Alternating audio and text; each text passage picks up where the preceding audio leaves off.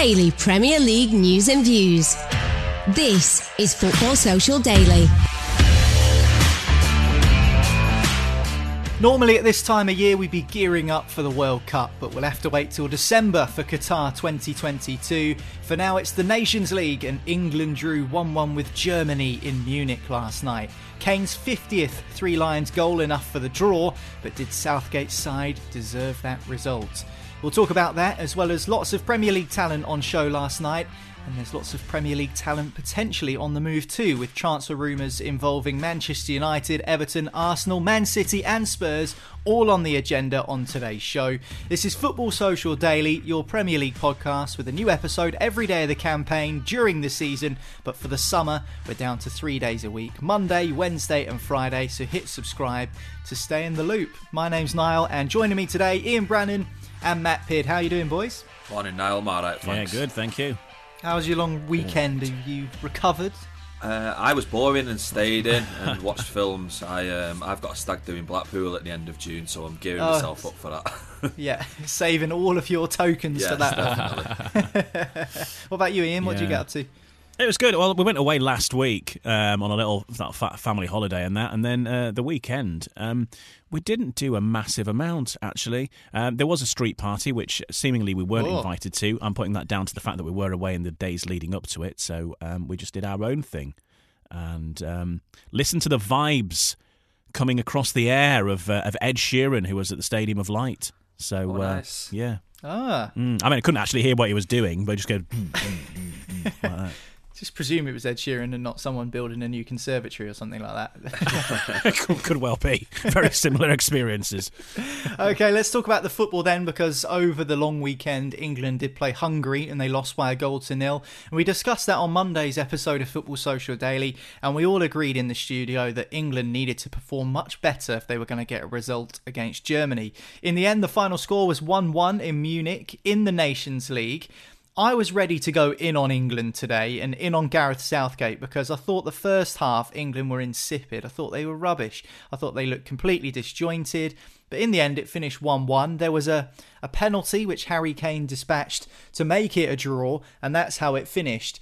So before we talk about the sort of incidents in the game, do you think 1-1 was a fair result, Ian, at the end of the day? Yeah, I do, actually. In full context of everything. I know we're going to get into the ins and outs of various parts of the match, but on balance, yes, because when you look at the amount of chances that Harry Kane had that he didn't put away, and which were actually, there was one or two that were misses, but there were some very good shots that were saved well by Neuer, and you could argue that he'd have those same chances again if he played that match another 100 times, and probably 80 times out of that he would probably bag them. And England, or certainly Harry Kane, could have had 2 or 3 goals. It could have all been over and done with. And yes, Germany had their chances as well. So yeah, 1-1. I think it would have been harsh for England to have lost it. And I know it was a last-ditch penalty and all that we're going to talk about in more detail shortly. But overall, the result, 1-1, if you ignore how it was achieved, I think on the balance of the two sides. Germany, of course, always a tough opponent, and the match always has extra meaning to it, of course, doesn't it? It's one that doesn't really need any build-up. You know what Germany-England's always about, always very competitive, and to come away 1-1, I think you'd take it.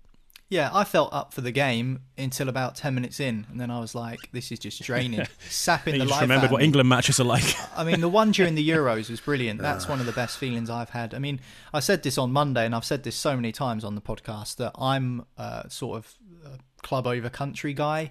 So obviously I want England to do well, being English, but at the same time, I'm not exactly hung up on results, whether we win or lose. But I do like when we play Germany, because there's always that little bit of an extra edge. But the game in the Euros was exceptional. That's probably the best I've felt, or at least I remember feeling watching England, and that was only a last 16 or a quarter-final game. That was brilliant, but it didn't have the same vibe as you'd understand last night, with it being the Nations League and not an actual competitive tournament.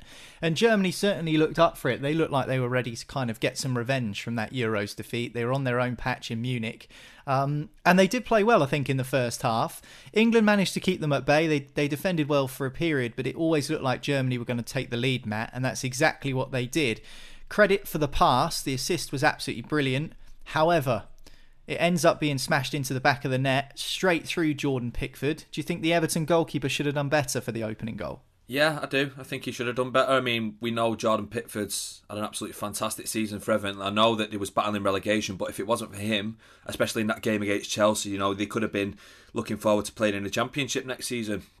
So I think that we can give him a little bit of leeway for that. We know that he's got the reputation of being poppered on wrists, T-Rex arms, etc., etc.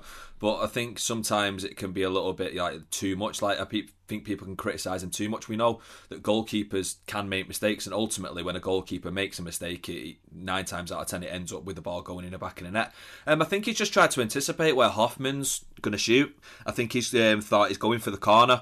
He's dived, and then obviously the ball's gone straight at him, but he's already gone down. He's tried to stick his arm up. He's tried to, block it, but it's just gone past him, and it's just one of these things that happens. I think Pickford won't be having too many sleepless nights about it. I mean, it is only a glorified friendly against Germany, but it's against Germany nonetheless, and I think after the game against Hungary, which was one of the most dullest games that I've ever watched in my whole entire life, I think the lads would have been looking forward to playing a team like Germany where there's a little bit more riding on it. Yes, like I said, it is a friendly, but it's against Germany, so it doesn't matter. It's a big game in the context of things, and I think they'll be okay with the 1-1 draw. I mean, Germany did boss the ball. England had more shots, but Germany, had the lion's share of the possession, and I think a 1-1 draw was a fair result, and I think Pickford can hold his head up high after the season he's had for Everton. I think he'll forgive himself quite quickly for the mistake for Hoffman's goal. Yeah, for me the difference came when England took off Mason Mount and brought on Jack Grealish. I wonder why Gareth Southgate doesn't start Jack Grealish more, because as soon as he started occupying those spaces on the left-hand side for England and cutting in, he made a real big difference. And in the end, the penalty actually came, which England scored from. We'll come on to whether it was a penalty or not in a minute, but the reason it came and that momentum that England had going forward, and probably some of their best chances to even win the game towards the end, came because Grealish was introduced. So he made a massive difference for me, Ian. Do you think he should start more for England? Are you surprised why he doesn't? I'm surprised when you consider his value, when you consider that he plays for the champions of England, that there won't be many other countries that wouldn't start a player of that stature, if you know what I mean. I know that, transfer values and all that should take the rest. But can you imagine any other team? Can you imagine Germany not starting the most valuable player in their country who played for, say, I don't know, Bayern Munich, whoever that would be, and them not featuring in the side starting? It does seem a bit weird that.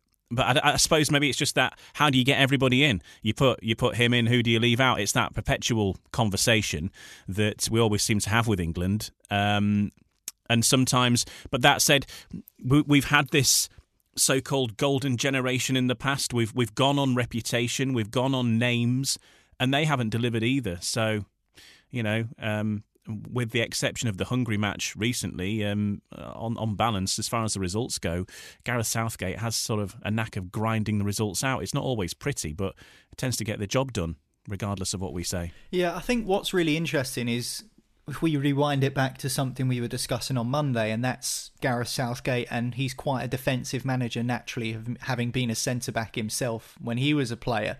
And, a few people are a little bit frustrated with the way the England team plays, just because there's so much good attacking talent and promising talent in the ranks that, we do play with the 3 at the back and a couple of holding midfield players, and it is quite defensive at times. But Jim made a good point, and he said, well, international football in general is slower, and the teams that win tournaments generally tend to have the tightest defences, and they go and pinch goals. You very rarely see a team win a tournament where they go and absolutely steamroll everyone, probably aside from Spain in recent years, when they would just pass their way around everyone. So with that in mind, I mean, it almost makes Grealish look even more exciting on the international stage, I guess, Matt, because he's got this ability to be able to just do what Jack Grealish does, which is get on the ball, be exciting, try and take players on, which is something we don't really see that much of in the international game. At least maybe that's a comparison that I've drawn. Yeah, because we've seen in the Premier League, especially with this season with Manchester City, as soon as he gets the ball, he's got 2-3 players around him trying to, nick at him and stuff like that. But when it comes to international stage, he has a little bit more time to do things, a little bit more time to run at players, because they seem to step off in and just give him that little space to run into. I mean, I see when we played Germany in the quarterfinals of the Euros, he came on and I think he assisted Sterling for the first goal. He did, yeah. And he absolutely ran Germany ragged down that left-hand side, and we've seen glimpses of it for Manchester City this season, and hopefully next season, you know, he gets his act together in that respect. He's not had a bad season, but I think he's had a below-par season by his standards. But yeah, he's one of these Grealish. He's explosive. Once he gets the ball and he drives forward, there's very little that can stop him, and this is why teams do the things that they do, like use two against him, double up on him. And he definitely did have a positive impact on the team last night. Like we said, England's football is very sort of like defensive, very pragmatic, and we tend to switch formation quite a lot. But whenever Grealish gets on the ball and on the pitch, we feel like something's going to happen. We felt that in the Euros last season, and I think obviously about... Do you think opposition players feel that as well, Matt? Do you think opposition players think, oh, here's Grealish, he's going to make a difference? I think because obviously against Germany he's done it before, so... Yeah, I think there's a fair factor there, 100%. You don't go and do that against Germany if you're not one of the best players in the team. Definitely not. And Germany obviously had one of their full strength teams out that day. It wasn't a friendly; it was a major game in an international tournament. So if you've got nothing about you, you're not going to go on the pitch and do what he did on that day. So I think that was in the back of their minds. So yeah, it was nice to see Jack Grealish get some minutes on the pitch, and I think it was Gareth Southgate that was in his press conference when people were saying like, why aren't you picking Jack Grealish? I think this was at the start of the Euros. People saying, why aren't you picking Jack Grealish? Because he had a great season for Villa, obviously, helped keep them up in the Premier League. And this time around, 12 months later, people say, well, why are you putting Jack Grealish in your starting 11? Why are you going to pick him? And he was saying, I'm damned if I don't, and I'm damned if I do. So I think he sort of proved a little bit of a point last night by bringing Grealish on when he did and having the impact that he did, and I expect him to start the next game. Yeah, I thought what was interesting, something that Southgate said, was he thinks Jack Grealish needs to improve tactically to get himself in the starting 11 for England. And I don't know how I feel about that, because are we considering Southgate this tactical genius? I think he made a mess of the Euro final. I think England should really have beaten Italy, and England took the lead after 2 minutes, and he tried to sit back and defend a 1-0 lead for 88 minutes or whatever it was. I don't think we had a shot on target after the goal in 88 minutes of football and all of extra time. So I think it's one of those where you have to kind of take that with a pinch of salt, because under Pep Guardiola, he's working under one of the best tactical minds in the game, and yet he's saying that Jack Grealish needs to be more tactically aware. I'm not sure whether that's a quote taken out of context. I haven't actually watched the press conference, but I thought that was an interesting comment. But we'll leave Jack Grealish for now. I just think in general, some of the players looked a little bit jaded, Ian. They looked tired. At least that's how it looked to me. Maybe that's just a product of international football, I don't know. But it could well be the product of the fact that some of these players that we've seen for both sides last night have just come off the back of a 60-game season that finished only a couple of weeks ago. Well, yeah, exactly. It's a long time. Usually June, July, they'd be swanning off to Barbados and jumping off a pontoon outside the Sandy Lane Hotel or whatever it is that they will be doing.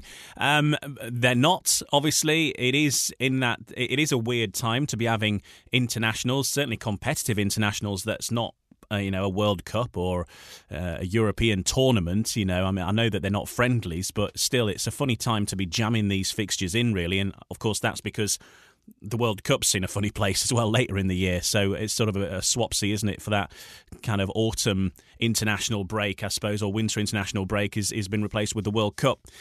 Yeah, they're going to be tired. You would be, because it's not just the games. It's they're still going out training and running 5K, 10K a day or whatever it is that they do. It's not like they don't do anything in between matches. They're very busy. There's a lot of fitness work involved, as well as the practice matches and stuff that they play in.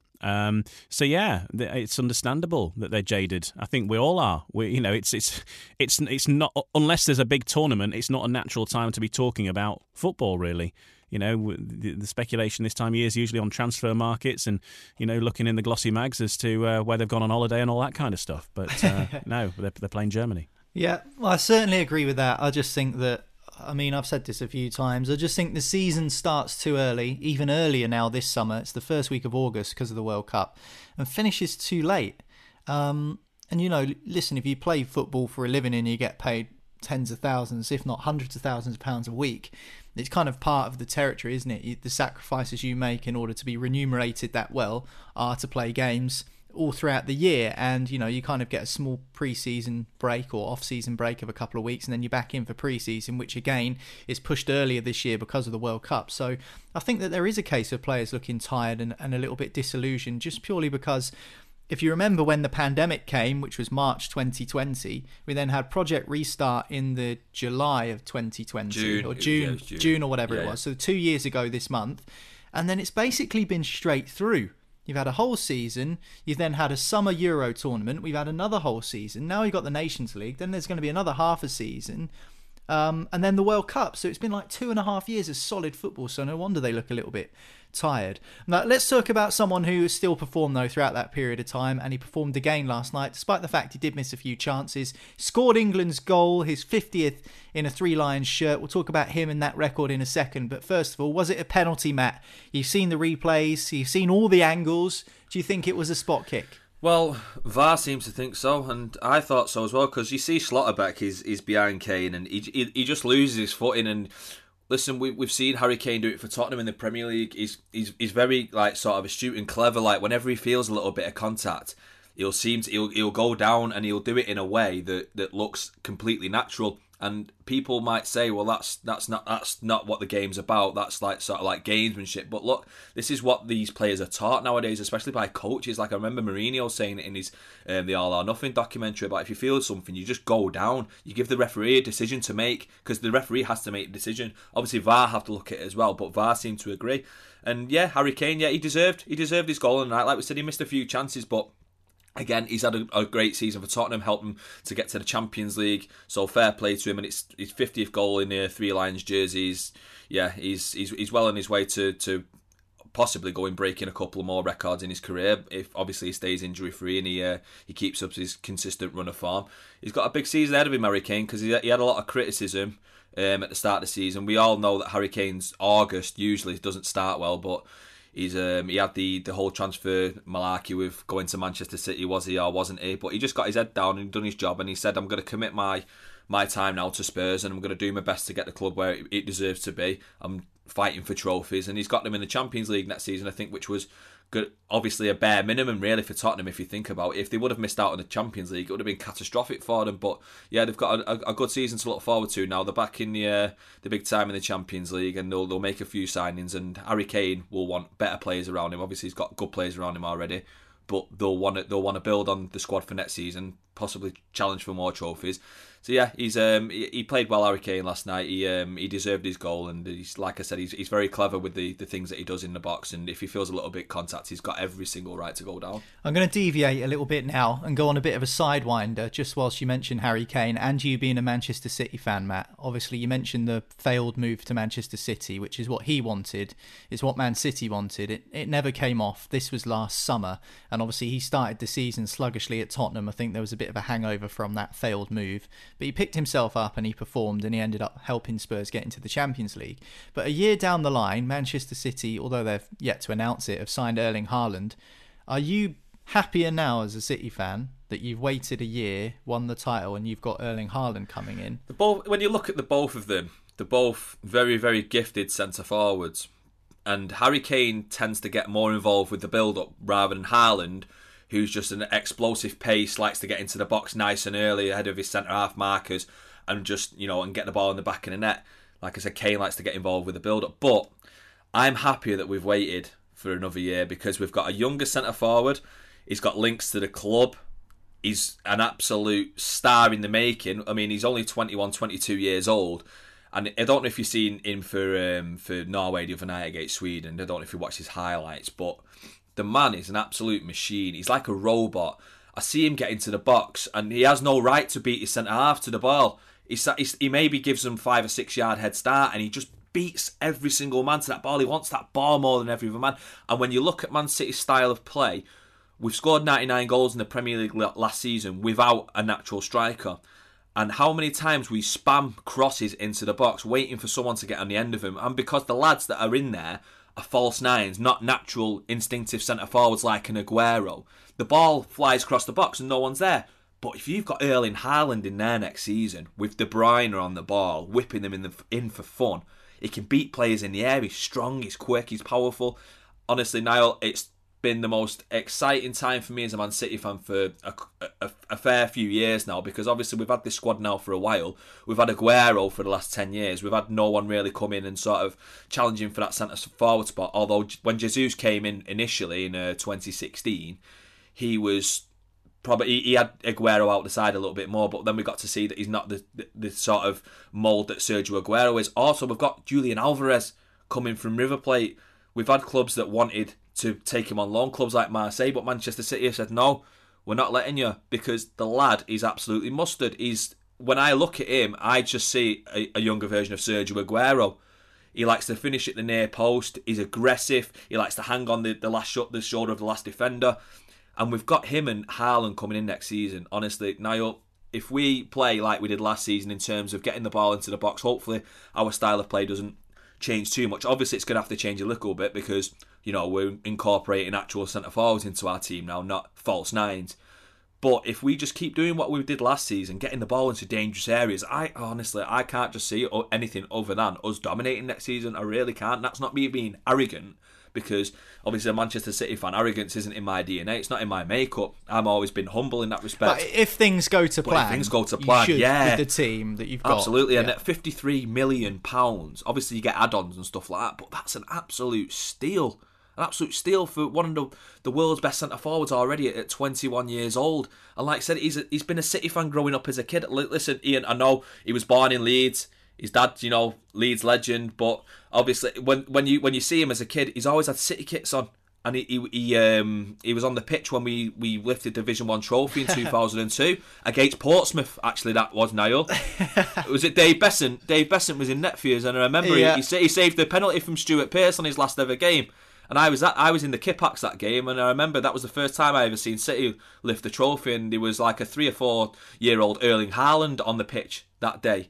And who would have thought, the way things happen, he's now Manchester City's prize asset. And obviously they can't announce it yet for legal reasons, but I don't know if you've seen it on his Instagram story. He was playing Oasis in the dressing room. He's giving little hints there that he's on his way, and I can't wait for the season to start now. Honestly, I'm absolutely buzzing, mate. You talk about Haaland being pictured in a Manchester City kit when he was younger. Harry Kane, let's go back to him. Quite funnily, he was pictured in an Arsenal kit when he was a young lad, but he's certainly Tottenham through and through now. 50th England goal, as we say.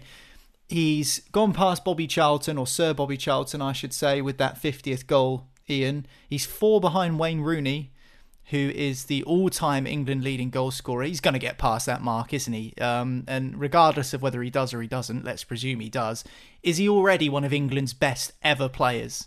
And he's not even 30 yet. Yeah, he has to be, because how do you judge one of England's best ever players? Usually it's when stats get produced years down the line, and that's what we've just done with Wayne Rooney, and I think aside from if England actually go on to win a trophy, a World Cup or a European Cup or something like that, then immediately you're elevated into one of the greats, but until that happens, bearing in mind that England qualified for that Euro final, they're going to have a good crack at getting to the World Cup final, I'm sure. They nearly did it in the last World Cup, and he was part of that. 50 goals, as you say, still relatively young for a footballer. You'd think he's got at least another 10 years left at the top level if he keeps going the way he is, and there's no reason to think that wouldn't be the case. So yeah, he is going to go down. Well, he is already going down in history, but he's going to extend that. He's probably going to overtake Wayne Rooney, you would think, and probably go on to be one of England's greatest ever players. Do you think he'll overtake Shearer in the Premier League? Well, that's the question, isn't it? I think he's got a good chance. And the reason that I think that is because he's a very similar player, I think, to Alan Shearer, in the fact that the type of goals he gets, a fair amount of the goals that he's getting are penalties, and rightly or wrongly, that's how Alan Shearer did it. All these goals that Alan Shearer scored, a lot of them were penalties. Yeah, a lot of them weren't, but a lot of them were. And the types of goals that Harry Kane's getting, he's getting a good amount of penalties. He's very good from the penalty spot. He's good at winning penalties, and he's good at taking the chances when they come. He can score with his feet. He can score with his head. And for that reason, that's why I think he's probably the closest we've got now to Alan Shearer. So in terms of style, I think there's no reason why he can't. Marley's going to kill me for saying this. I think Kane is better than Shearer, from what I've seen. I think he probably is, because he's in a different era as well. You know, that was then. Shearer was class, by the way. 260 goals. Yeah. That's just Premier League goals. That doesn't include he was a before nightmare. 92 when they changed to the Premier League. So he's probably on about 290, something like that, from his old Division 1 goals. So he's undoubtedly a top player. But from what I saw of Shearer was it was probably the second half of his career rather than the first half. I've watched Harry Kane go from people calling him a one-season wonder to him putting the ball down on the penalty spot last night against Germany, and I had no fears as an England fan that he was going to blaze it over the bar or he was going to hit the post, which knew he was going to score. And I very rarely have felt that about an England striker.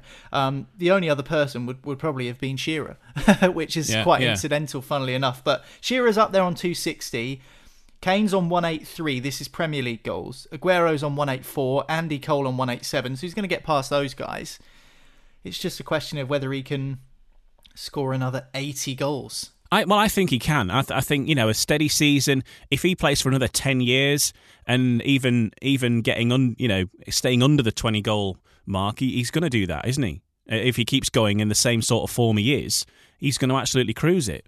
Based on that. Does he stay at Tottenham for the rest of his career, though? Does he stay at Tottenham for the rest of his career? Do you think so? I think he will now. Yeah. I think last season, unless... Do you reckon that was his last chance saloon to get a big move to a more sort of Premier League club that's up challenging for trophies? Well, that might be Tottenham. That might be Tottenham under Conte. We don't know. I mean, they need to win some sort of trophy. We've said this loads, but Tottenham are a side in which he can operate and be the main man and be the main centre forward. And I actually saw a statistic, which I think is quite a nice way to wrap up this whole debate, which is the last player to win the Golden Boot in a title-winning side. Do you know who it was? Not Alan Shearer. Wasn't Jamie Vardy, was it? It was Robin Van Persie for Man United in 2012-2013. Oh, so you're looking at 10 years now. So in terms of how the game's changed, centre forwards, like you've mentioned a minute ago with Man City and then playing a false nine, it's almost as if you can be a top goal scorer in the Premier League, but you don't have to win the title for that to be the case. It seems like the old number nines are kind of dying out, and you're two up front. You don't really see that anymore. So, yeah, I mean, Kane's definitely got the chance to do that. And in terms of his England credentials, he is the captain of the nation, and he's only 4 goals away from being the all-time top scorer. His goal in Munich last night was enough to tie things up in that Nations League game away in Germany. 1-1, it finished there. And next up for England during this international break is Italy, which I think is this weekend coming up. That's it for the England-Germany chat for now, though. We're going to talk about some transfer gossip, and Harry Kane's club, Tottenham, are in the news on the back pages. We'll talk about that next after this. Football Social Daily. Subscribe to the podcast now so you never miss an episode.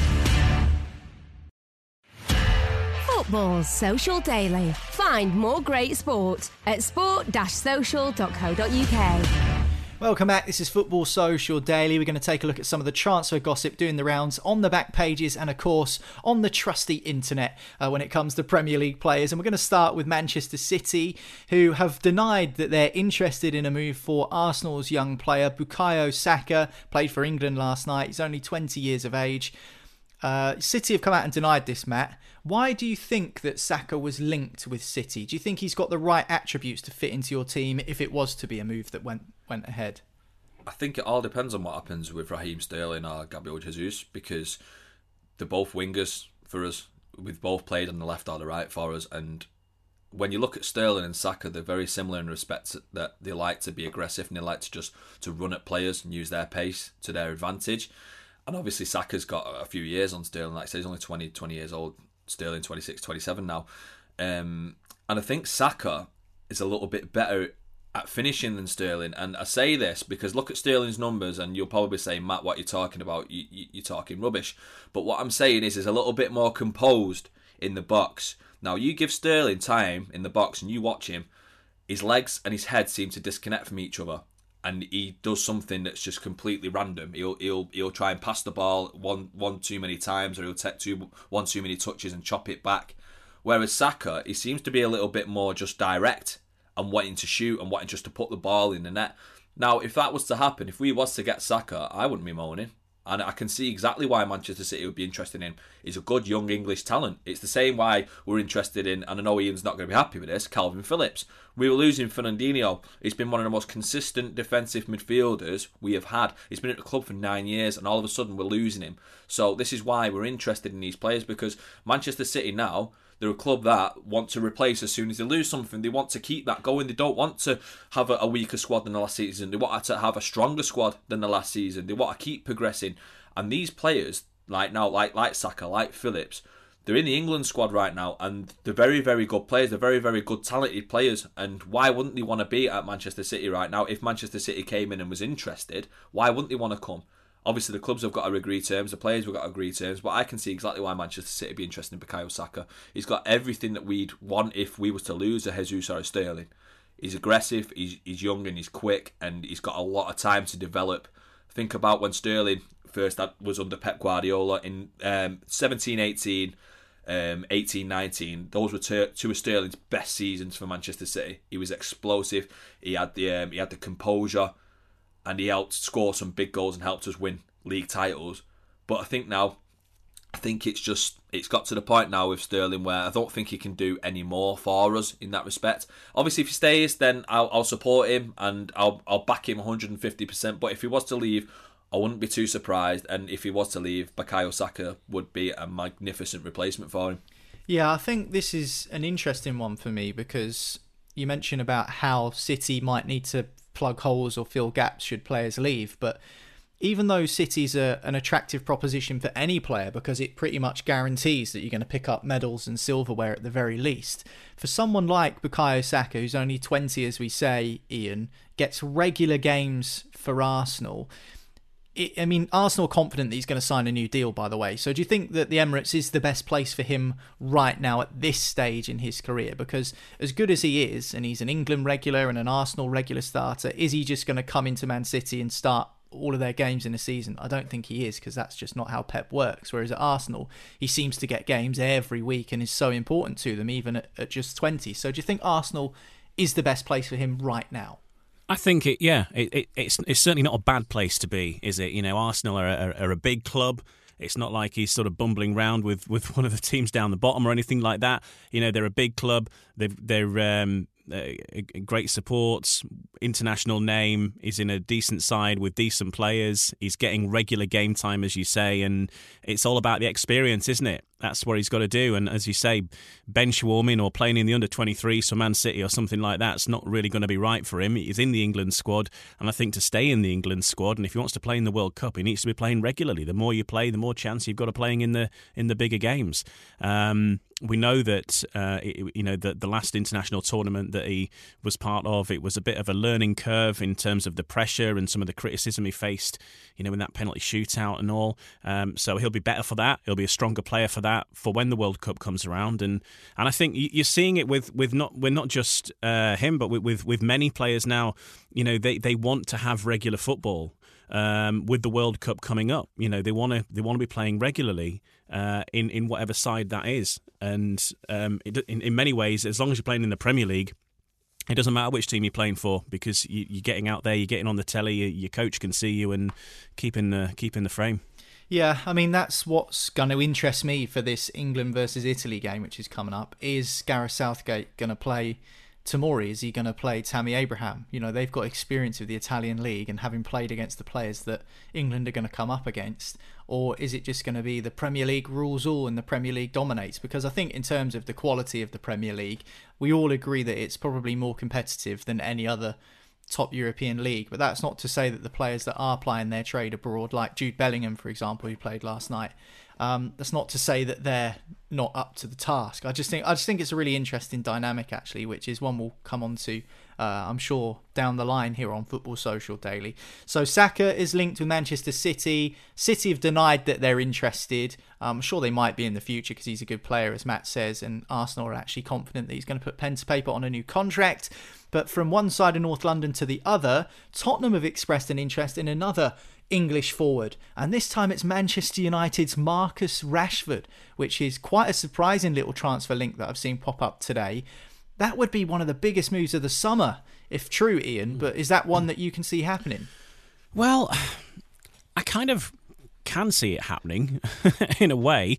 Obviously, we're talking about getting regular time. While ever Son and Harry Kane are going to be playing, obviously he's going to be behind them, depending on the sort of formation they play. They might be playing three strikers, I suppose.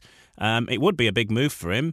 And again, if he's guaranteed to play a certain amount of fixtures with the World Cup in mind, and he's out of favour at Old Trafford, then it's got to be a good move for him, hasn't it? Anything that gets him on the pitch and playing more regularly with whoever that is has got to be good for him as a player. As you say, that his last season wasn't the best, but we know the talent that's in there. And maybe after a bit of a break, and potentially if he does end up playing somewhere else, that could rejuvenate him a little bit. I think Man United's been a funny place to be this last year, it seems. It'll be interesting to see how things go. Not necessarily in this season ahead even, because as you know, I think it takes a time for new managers to really make an impact. And, you might be looking 6 months or a year down the line yet before Ten Hag's real stamp is put on that team and things really do change as he ships people out he doesn't want and gets the people in that he does want. It's not an overnight process, and it certainly isn't a one transfer window thing. So, be interesting to see. I think it would be a big move, of course, if it happened, and even bigger if there's a big price tag attached to it. Again, as with many of these names that are being floated around at the moment, whilst the price tag to do the transfer isn't necessarily always big, it's sometimes the wages, isn't it? And a club like Tottenham would be able to sustain a decent wage packet. Yeah, well, we know Antonio Conte is looking for new players. We also know that there's been 150 million of new capital invested into the club. That's Tottenham, in order to try and sign some new faces. Could Rashford be one of them? For me, Matt, it seems impossible to imagine him playing anywhere other than Manchester United, just purely because of the way he's an academy lad. He's come through the club. He's from South Manchester. He's had a bad season, there's no doubt about it. He's not been great this year, but is that all it is? Every player can have a bad season. There's still a player in there for me, and a new manager at Manchester United, as Ian says, a fresh start, potentially a chance to get back to where he was. It feels like no Premier League club wouldn't be interested in Rashford because everyone knows how good he can be. He's just had a bit of a bad season. So what do you think? I think it's just a bad season for Marcus. We know the talent that he has. He's only 24 years old.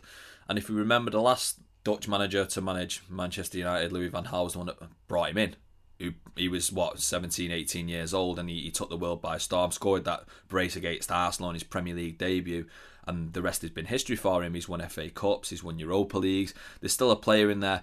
And people have criticised him for his stuff that he's doing away from football, like when he's trying to help disadvantaged families feed the children and stuff like that. And people say he needs to focus on his football. Look, at the end of the day, football is his job. It's his bread and butter. But that doesn't mean that he can't do stuff away from the pitch that's going to help benefit other people. I don't think that's any effect on what's happened on the pitch. Like we was just discussing there, I think it's just a bad season. Every player can have it. It doesn't matter how good you are. Every player is susceptible to having a bad season. And, I mean, under the managers that he's had, under Solskjaer, under Ranieri this season, we know the football hasn't been great. It's probably not played to his strengths. He sort of likes to come in off the left, cutting on his right foot, but he's still good at getting into the box as well and putting the ball in the net from there. And, I mean, his goals return this season has been nowhere near good enough. But like we was just discussing, he's got a fresh start now with Ten Hag coming in. Ten Hag likes to work with younger players. He likes to play a more attacking style of football. We've seen that with the Ajax team in the Champions League in 18-19. Some of the best football I've seen. And if Ten Hag can bring in the players that he wants, and Man United can bring in the players that he wants, that's good. That's going to be another boost for Rashford because he's got better players working with him. Man United are letting players go now, and they seem to getting the memo on not letting things stagnate, just moving on, evolving as a football club. And I'm a Manchester City fan. Obviously, Man United's downfall has been quite enjoyable for me to watch, but I do respect Marcus Rashford as a human being, as a footballer, and he's a very talented individual. And I think if he sticks around with Man United next season, I think it will benefit him working with a fresh perspective, a fresh manager, and a fresh squad of players. Yeah, it's very much a strange thing in football where, even just kind of continuing the thread of international football that we've had throughout this podcast, people are saying about who's Gareth Southgate going to pick for the World Cup in Qatar? Well, he's got to take this player because they're in good form. But even though the difference between seasons is, a month and a half, it is almost like a clean break. Someone who might be in form in October for the World Cup might not have been in form at the end of last season. Someone might explode onto the scene, you never know. But Tottenham have allegedly expressed an interest in Rashford, but I can't see that one going ahead personally. That's just my opinion. We're going to stick with Tottenham though, and a possible outgoing. This time Harry Winks, and according to the Telegraph, Everton have earmarked the Spurs midfielder as someone they could possibly bring into Goodison Park. Of course, Frank Lampard looking to try and reconstruct some momentum and a bit of confidence as well after Everton just about stayed up in the Premier League this season. Terrible season for them as well. Do you think Everton need a bunch of new players, Ian? Because they seem to do this every transfer window. They go into the market, they buy 3 or 4 new players, everyone says, they're good signings, and then they end up finishing mid-table, or as the case was in the last season we've just seen, they finished just above the relegation zone. Well, yeah, I mean, a little bit of consistency would be good. Everton do seem to like taking players on whenever they can, shall we say. But, I mean, Harry Winks was rumoured to be joining them last season, wasn't he? And he was offered around a number of clubs. I know that in the last transfer window, the January transfer window, because I think he was offered to Leeds and Bielsa turned him down, and he was being touted around a number of clubs. I don't think it really stuck, but I think the wage bill was pretty big. I think that was one of the things that put Leeds off. He was on an absolute fortune. So, yeah, you could kind of have the player, but, yeah, there was a big price tag attached, and, yeah, Bielsa turned him down. But that was in the days when Leeds rejected every player they were offered. But now they're opening up their minds, and they've signed 2. Yeah, that's 2. Man United, 2 players signed. I don't know. I mean, he's a good player. But I think there's more to that one than meets the eye. I think it seems to me that Spurs are quite happy to get Harry Winks out rather than Everton necessarily to get him in. I think his agent maybe is working overtime there. Do you know what? It's hard to know, Ian. I don't know if you agree. What Everton's expectations, style, blueprint is under Frank Lampard. Because it's just Frank Lampard's Everton. That is the plan. Yeah. Frank Lampard's Everton. Wayne Rooney's Derby. That's the Steven official Gerrard's name. Villa. That's the official name for it. I mean, I just don't know what to expect from them. What's Everton's style of play? I know that they've changed it slightly from Benitez to Lampard. Lampard's a little bit more open and likes to play the ball on the ground, whereas Benitez is very much defensively minded, defence first. But it's hard to know what we're going to see from Lampard in terms of a style, just purely because if you think of someone like, like Arteta, for example, we know that he's worked under Pep Guardiola, so he's going to try and play a similar style. But Chelsea and Lampard, when he was there, had so many different managers. They were just generally a good football team. We know what Mourinho was about, but all of the others, for me, it's quite difficult to almost, apart from Conte, because we see him now, it's hard to almost pinpoint what the style is. So with so many managers that he's worked under, I just wonder what Lampard is looking for. Because he signed players like Van der Beek on loan, didn't really play him. Signed Dele Alli, didn't really play him. So what's the kind of plan, I suppose? Well, that's exactly the thing. Van der Beek was offered at the same time, and as Harry Winks, and it was. I think they had a choice of which one they were going to go for. So it was the same sort of thing, really. These players, I don't know. It just seems a little bit like there's various agents who are going to Everton saying, "Well, I've got this player, I can get you this player," and it's sort of a bit of a conveyor belt, and they're just grabbing who they fancy, kind of like the Yo Sushi of football, and they're sort of assembling a team out of that. As you say, they haven't got a regular kind of style that you really associate them with, apart from just trying not to get beat, which is, sort of did them well in the final few weeks, but he always felt there's a bit more luck than judgment about it. They got the results, but you're not really sure how they got them. It's not like, as you say, with some teams it might not be working out, but at least you know what they're trying to do. I mean, with Everton, it just seems like they're just trying to score goals and trying to let as few in as possible, and it's a little bit haphazard, and they're getting names in there who, again, their reputation might go before them, but are they really delivering on what created that reputation? I think with it's Lampard, going to be an interesting one because I think with Lampard, I think he's got a January, a summer transfer window now to get players in. Obviously, he didn't have a full season last season. I think you can judge him in the next 1 year, 2 years if he's still at the club. If obviously things don't go wrong for him. He's a young manager. We've seen him with Derby County. We've seen him for Chelsea. It didn't work out there, and he's got a team now at Everton that have just fought relegation and stayed in the Premier League, which is a huge thing for them. They've been linked with players like Harry Winks, who's not fancied at Tottenham anymore. He only played 19 games in the Premier League last season. He was fancied under Mourinho, but obviously Conte doesn't want him. I think under a manager like Frank Lampard, who knows what it's like to play in midfield, as a goal scorer, I think Harry Winks has got time now to go there. If he does go there, like I say, he's only 26 years old. He's got time to go there and improve because he's not getting the game time at Tottenham now.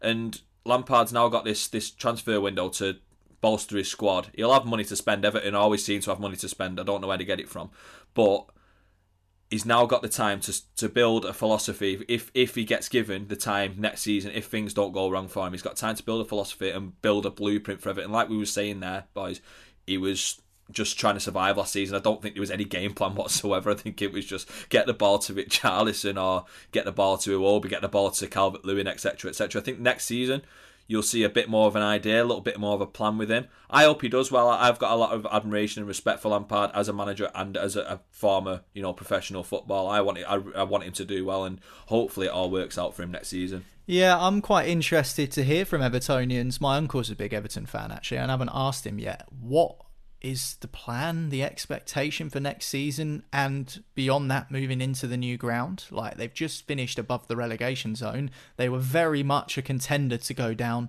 for most of the season, and are they expecting to get straight back into the top 10 next year? Would they be happy with a lower mid-table finish? Like, it's almost impossible to know what their expectations are as a fan base. Are they a divided fan base? Because how out of kilter has that finish last season, Ian, thrown their ambitions out by? It's almost impossible to tell from a neutral perspective. They need to build a solid team that's not going to get tanked every other week. That's what they need to do, because that is what's costing them. And as Leeds proved last season, it's all right winning games. Obviously you want to do that, but getting absolutely mullered every other fortnight when you come up against a big team, it's no fun. And it's not to say that you're going to go and start steamrollering Man City and Liverpool all of a sudden, because that's not going to happen. But it's just damage limitation, because, Leeds almost went down on goal difference. And that was from being steamrolled by Man City and Liverpool and Man United, at the start of the season. And that kind of stuff stays with you. And I don't buy this thing where fans will go, oh yeah, well, it's the start of the season, there's a long way to go. Every point counts. Every goal counts, just the same at the end of the season as it is at the start. And so, you've got to build strength. We're seeing it now. I know that Leeds United are making some really good signings, actually, and they've got this guy who they've just signed from, signing him today, Rasmus Christensen, who is a Danish, I think it's a Danish international. He's an absolute case. There's this video going around of him standing on top of the table in the dressing room, screaming and shouting and singing songs. He's going to fit right in, but he's a really good defender, like really good. One of these kind of like Moneyball sort of signings. The stats are there, and in a year from now, people are going to be going, "Wow, that guy's a unit." And so it's these kind of players that you have to go and find them. You can't just go around saying, oh, well, he's free from that club or he's free from that club. You've got to go and find these players. And I think, to be fair, it's looking pretty good for Leeds at the moment, filling these gaps. But that's what Everton needs to do. You need to build strength. It doesn't have to be household names all the time. It's a great point, because when was the last time Everton actually did that? I think their last properly good signing was probably Alan, but he only arrived from Napoli because Carlo Ancelotti was there. And, he knew him and knew how much of a success he was. The other would probably be Richarlison, who they signed from Watford, who was in everyone's eye line anyway because he was playing in the Premier League at the time. I'm just struggling to think of the last time Everton signed a player from overseas or the Championship who was unknown, who came in and has made a huge impact on their team. I don't know. Maybe I'm being unfair on Everton. I'm someone with a bit of a soft spot for them. I would like them to see them do better. Well, they're one of the classic teams, aren't they? They're one of the ever presents in the top league. In the same way that likes of Arsenal or Man United. They are one of the big names, and certainly were one of the big names. There was a period in the late 80s and early 90s when they were regularly in FA Cup finals, and I remember Everton and Liverpool, having these big days at Wembley, and it was all those times. Whereas now they just seem to be kind of, they're doing all right because not getting relegated, obviously. But I mean, for an Everton fan, you know, it must be a funny one to know what to cheer for, really, because you know you're not gonna win the league, you're not gonna get in the Champions League. You might, if you're lucky, get into one of the other European competitions, and apart from that, it's just avoiding relegation and trying to go on a cup run, isn't it? I think with Everton, it just needs the investment and the recruitment needs to improve, because if you look at the amount of money that they've thrown at managers and players over recent years, it's just not worked out for them. Obviously, the odd ones worked out, but if you look at like the sort of percentages, you'd say